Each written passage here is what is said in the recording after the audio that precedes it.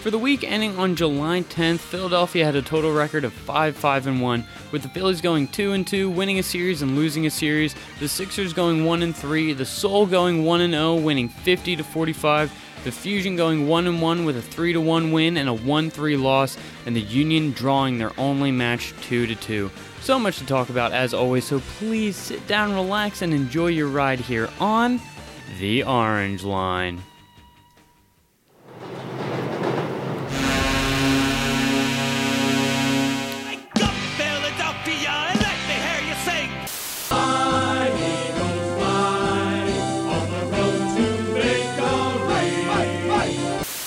He had high hopes. He had high hopes. Clap your hands, everybody, for Philadelphia 76ers. So welcome back, ladies and gentlemen, to another fabulous episode of The Orange Line. I am your host, Dr. PhD, here to break down some of the biggest moments from the MLB, NFL, NHL, NBA, MLS, NLL, OWL, and AFL, all as it pertains to the city of brotherly love. And how do we do that? We start off where we left last week and then work our way up from the least amount of news to the most amount of news. And where did we leave off last week? Well, we left off with the heart and soul of Philadelphia, talking about the Philadelphia Soul, of course. They had a big win this week, playing against the new kids on the block, the Atlantic City Blackjacks. And I did say that we only won by 5 points, and that's because it was a very back and forth game, where even though we got a lead early on at the beginning, it's just, tit for tat. We scored, they scored, you know how it is. And that seems to be the theme for the AFL, so it is on brand. And the game was really exciting, honestly, and the most exciting part, it all happened in the fourth quarter. So let me break it down just a little bit for you. I believe we had the AC Blackjacks right close to their own end zone, and eventually we were able to get a lot of pressure on their quarterback, which resulted in a fumble, and they got the ball back. That's all well and good, but in their own end zone. So that is a safety for us, give us those 2 points, and I think that gave us the lead. We also got the ball back. That's pretty cool, or we should have, considering the fact that instead of kicking it, they did an onside kick, which they recovered. So that puts us in a little bit of a troubling spot. They go down the field, they get a touchdown. Boo, that sucks. But hey, we get the ball back. That's pretty cool. We have our own chance to get a touchdown, except for that they kick another onside kick, and they recover it. So that is all dumb. So what else do we do? They kick the ball. They start their play. And thankfully, our boy, Dwayne Hollis, was able to come up clutch with an interception, breaking up any further lead for the Atlantic City Blackjacks. But it was in our part of the field, very close, so we had to do some work. We get about halfway until Dan Radball unleashes a bomb to the Fresh Prince of Soul, Darius Prince, giving us the go-ahead touchdown, which ended up winning the game. We started this drive with, I think, 38 seconds left, so they barely had enough time to get one Hail Mary pass that was broken up. Congratulations, the Soul win their fourth game in a row. Building up that steam to the playoffs, absolutely love it. The other thing I love about this game is that the Soul actually walked away sweeping the AFL Players of the Week awards, with Darius Prince walking away with the Offensive Player of the Week, and Dwayne Hollis getting Defensive Player of the Week for that big stop at the end of the game to preserve the win. And it's been a great week. We're actually going to go right into a bye week so we can rest up and, get ready for what is about to come. But that being said, let's work our way from the bottom to the top with the Philadelphia Wings. The Philadelphia Wings have not really been in the news all too much lately. They're starting things off once again, which is a little upsetting. I love the Wings. I like seeing what they have to say and what they have to do for us on the field, but I guess in this offseason, not much is going down except on Tuesday of last week, on the 9th, that was when the 2019 NLL expansion draft happened, bringing in Rochester and New York, where they got to pick, I think, 11 guys that were unprotected by the other teams that are already in the league. And of all of those picked, 2 were chosen from the Philadelphia Wings. Both of them were by Rochester. One of them was Matt Bennett, a defender, and then a transitional player in Frank Brown. Both of them have been very helpful and very good to have on the team, but it's going to be sad to see them go. So a hearty thank you here from the Orange Line to them for their services. Hope they do well next season in the NLL, just hopefully not as well as the Philadelphia Wings.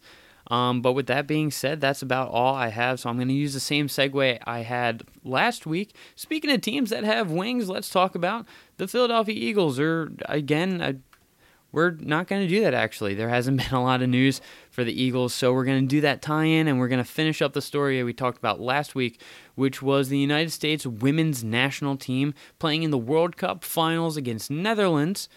And they walked away with a win. Absolutely fantastic. 2-0 against those, I was going to call them Neanderthals, but I know that's not what people from the Netherlands are called. Either way, I really like their jerseys. That's besides the point. I think they have the coolest jerseys in the world.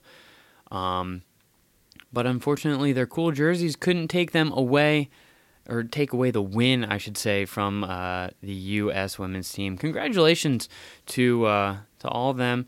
Both of the goals came off of the feet of Megan Rapinoe and Rose Lavelle. So thank you very much to both of you for bringing some gold back to the States. That is fantastic. It's great that all these women are getting, the attention that they deserve. We can have the whole debate of, who gets paid what and, all the respect of that and whatnot. But that's for a different podcast, a different time.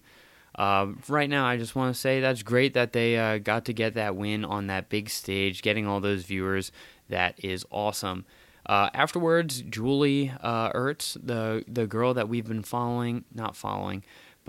been keeping up with, considering her relationship with Zach Ertz of the Philadelphia Eagles, said that Zach was actually really instrumental in her play and being really helpful and inspirational for her throughout this entire tournament.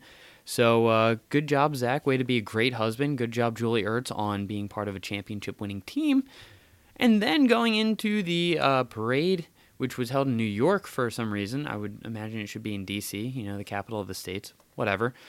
Carly Lloyd stepped up to the podium, had her chance to do her whole spiel or whatever, and threw out a nice fly, Eagles fly. So thank you for keeping it real, Carly. We all appreciate it here at the Orange Line and in Philadelphia. But that's about it for the Eagles. Like I said, nothing's really been happening, but I think training camps should be starting fairly soon, so that's going to be something to look forward to. Segueing into the Flyers, though, again, relatively quiet this past week. Chuck might be working on some deals with some players, getting those unsigned free agents from the Philadelphia Flyers signed, which is very key. But the only 2 things that I could find, one actually happened on Thursday. As you know, this is coming out a little bit later. Apologies for that, and I'll get to that.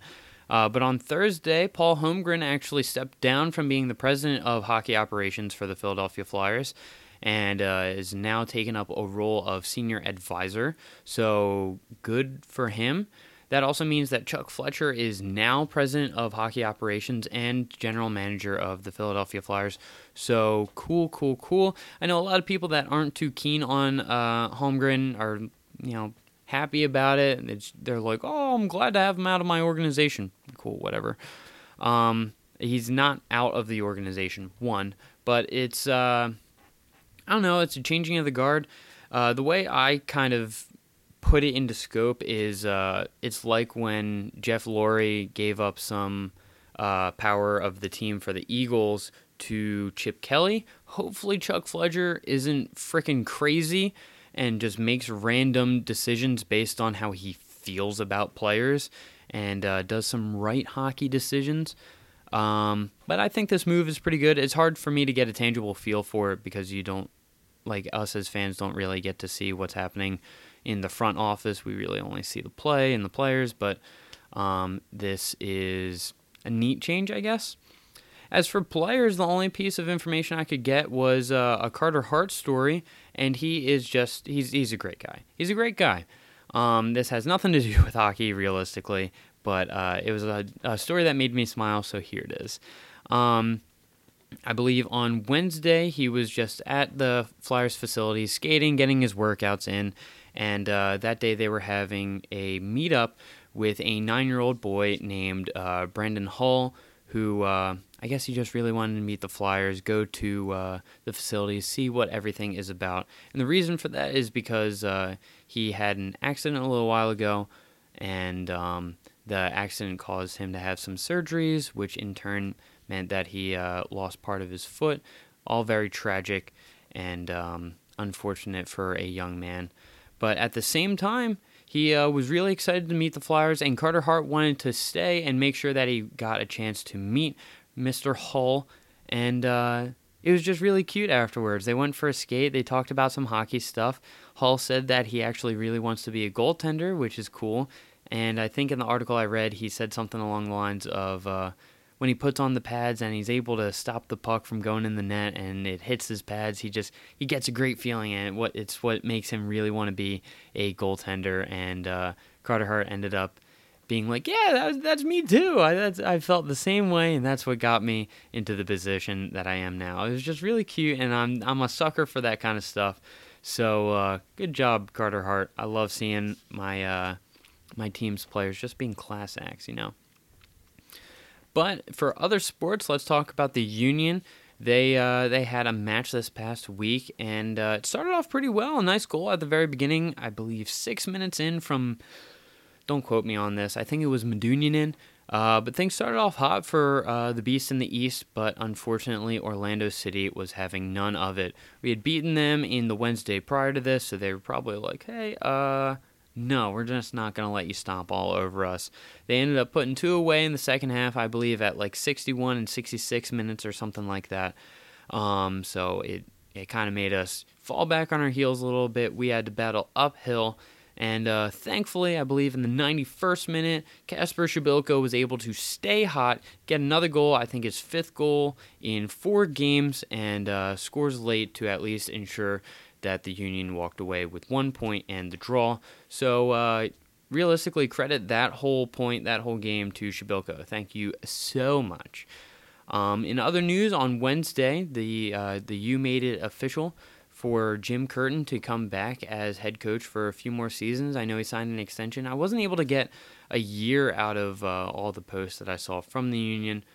And the only year that keeps sticking in my head is 2026, but that seems so far away, so I wouldn't quote me on that. But he's back for a few more seasons. Good to have you back, Coach. That'll be fun.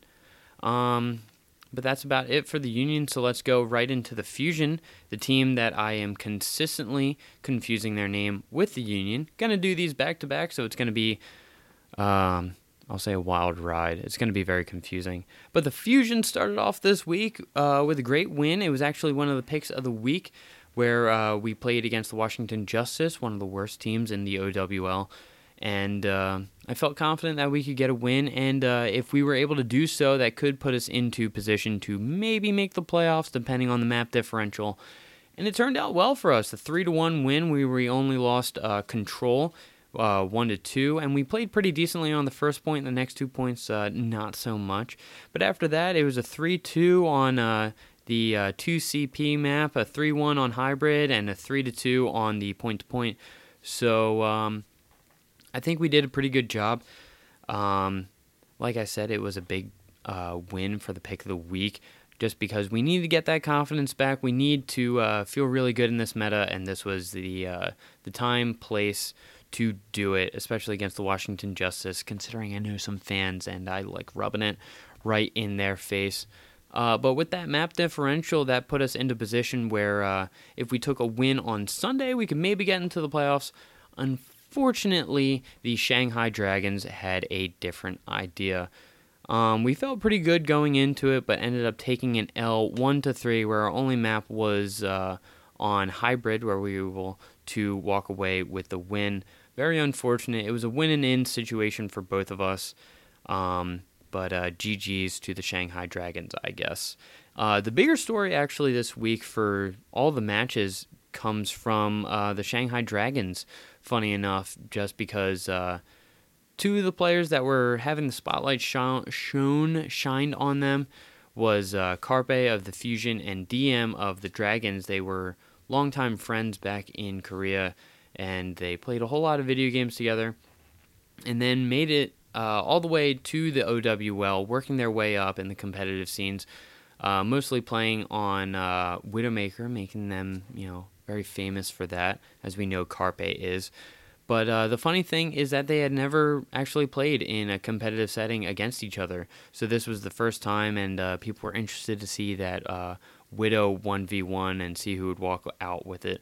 And I believe Carpe, for the most part, was taking it to DM, and then eventually I think it switched because, the Dragons and DM were playing very, very good on Sunday. So they're going into Stage 3 playoffs.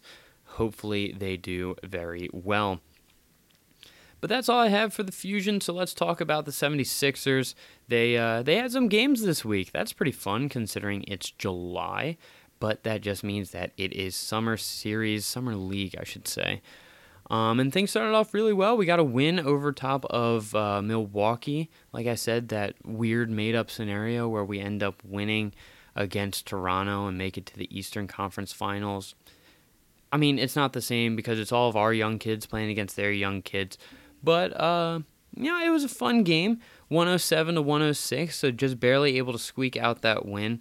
All the kids got a chance to shine, see what they could do. And the one thing that I really liked was the Shake Milton to Zaire Smith connection. There was a whole lot of alley-oops, a whole lot of really nice assists and plays on both of their parts. So maybe that's something to look forward to for the Bluecoats, or maybe off the bench this season. From there, everything kind of declined record-wise, but it was still nice to see the play. The Sixers ended up taking an L to Boston, where Shake led the team in assists, so that was very nice to see, the consistency there. And that Bull, Matisse Thybulle, he ended up leading the team with 15 points, had a very nice showing for him as well. Monday was the third game of Summer League, which was yet another loss to, OKC. And that one was actually in overtime, so we were able to bring it back in the fourth quarter. But realistically, it's a league where the wins don't matter. It's like whose line is it anyway, but with basketball. Zaire Smith, again, looked good. Led the team with 18 points, so good on you for that. And everything ended up ending on Wednesday, which was another loss, but it was just another time for all of the young kids to get their opportunity to go out there, play a little bit, shine a little bit, and that's exactly what we like to see. I know some of the new Sixers players got their uniforms, officially came into Philly this past week as well. I think Tobias Harris is wearing a different number, 12. We're also seeing Al Horford come into the system a little bit, see what he's like in a Sixers uniform and all that jazz. So it's really, really cool to see this team starting to come together, and my hopes are incredibly high for the season to come. And in my opinion, more so than the Eagles. I know a lot of people are super hot on the Eagles this season, but I'm one of those doubters. You guys have heard me say it before, so this shouldn't be news to you. But yeah, I'm pretty stoked for the Sixers. I think this is going to be a good season for us. I think we have a better lineup on day one than we did last year, and hopefully we can ride a nice bit of momentum all the way through the season. And I think, who was it? It was Mike Scott that said that we should be able to walk to the Eastern Conference Finals next year. I don't know about that one, but I'm interested. I'm really interested to see what this league is going to be like. There's about like 9-10 teams that have some insane pairings that can absolutely be a threat for the championship, which is fantastic. Love seeing that kind of stuff. But that's it for the Sixers. Let's move right into the Phillies. They have, they've been in my mind a whole lot. They've been something to think about a whole lot. So I guess we'll just break it down from last week. They started everything off with the final game of the series against the Atlanta Braves on Thursday. That's why the series count was really weird last week, because even though we played 3 different teams in 3 different series, we only were able to lose 1 series in that week. It was weird. But this was to close out that series where we ended up taking a pretty decent L. And the only thing I want to say about the game, and probably what I'm going to rant about this entire segment for the Phillies, is that the pitching sucks. The pitching sucks. I don't trust anyone at this point because no one is worth throwing in there. No one is doing their job correctly or as best as they possibly can. It's incredibly frustrating to watch as a fan. I am tired of this pitching, and I want something done. That's it. That's going to be my piece. There's 5 home runs given up in this game. We were able to manage 6 runs, which seems like a pretty decent number in my opinion, but losing 6-12 is unacceptable. And in games that are that important against rivals within the same division, we have to do better than that. It's very annoying, very upsetting. Thankfully, we got to play the Mets next, which is a team that we've been able to beat up on this year. So hopefully that can rocket us into a nice position after the All-Star game. It was a pretty good start to the series, actually, despite whoever the Mets starting pitcher was. I don't think it was Seidengard. But someone else who had an incredible game for, I think, 7 or 8 innings. We ended up taking the win 7-2, and that's mostly because their bullpen is somehow worse than ours. So glad we can capitalize on that. I don't like the idea that we have to fight through an entire game to get to someone's bullpen and then be able to win, but at least we were able to get a win beat up on their bullpen, which is super nice. We weren't able to ride that hot streak of 1 game into Saturday because we lost once again. It was 5-6. It was not the prettiest game by any means, but we had the lead for most of it. I think until the 6th inning or the 5th inning, we were up 5-3. And the problem once again was pitching. And Jake Arrieta got the start. His pitching was awful, but you could tell that he was hurt. There was something wrong, and obviously there was. It ended up coming out that he had some bone spurs in his right arm, which can 1,000% be a problem when pitching. He ended up hitting 3 batters in the game. I think one was in the 3rd inning, and the other one was in the 5th or 6th inning. And in the 6th inning, he actually hit 2 people. One of them was Todd Frazier, who was all upset about it. It was a changeup, so you're not trying to hit someone with a changeup. So he was, upset for like almost no reason, and then ended up being thrown out of the game. So everyone on the Mets was like, "Yo, what the hell? This is annoying." The very next batter also got a ball right at his hip, and once again, all Mets fans are freaking out. Why isn't he getting thrown out of the game? This is so stupid. It's like, what? Why are you gonna intentionally load the bases when you're up by 2 runs? And I don't know. It just seemed weird to me.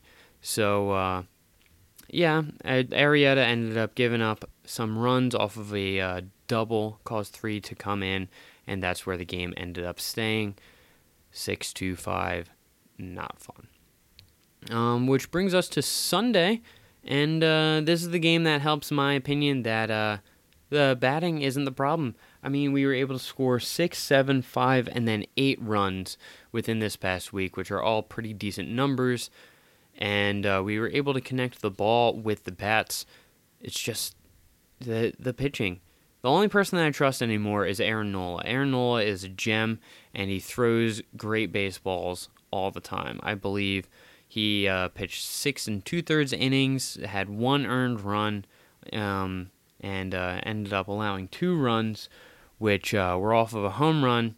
He's like the only reliable pitcher anymore. He's the only guy that I trust, and I know I thought I jinxed him at first by buying that jersey, but I think that he is finally settling down and getting back into being the Aaron Nola that we know and love.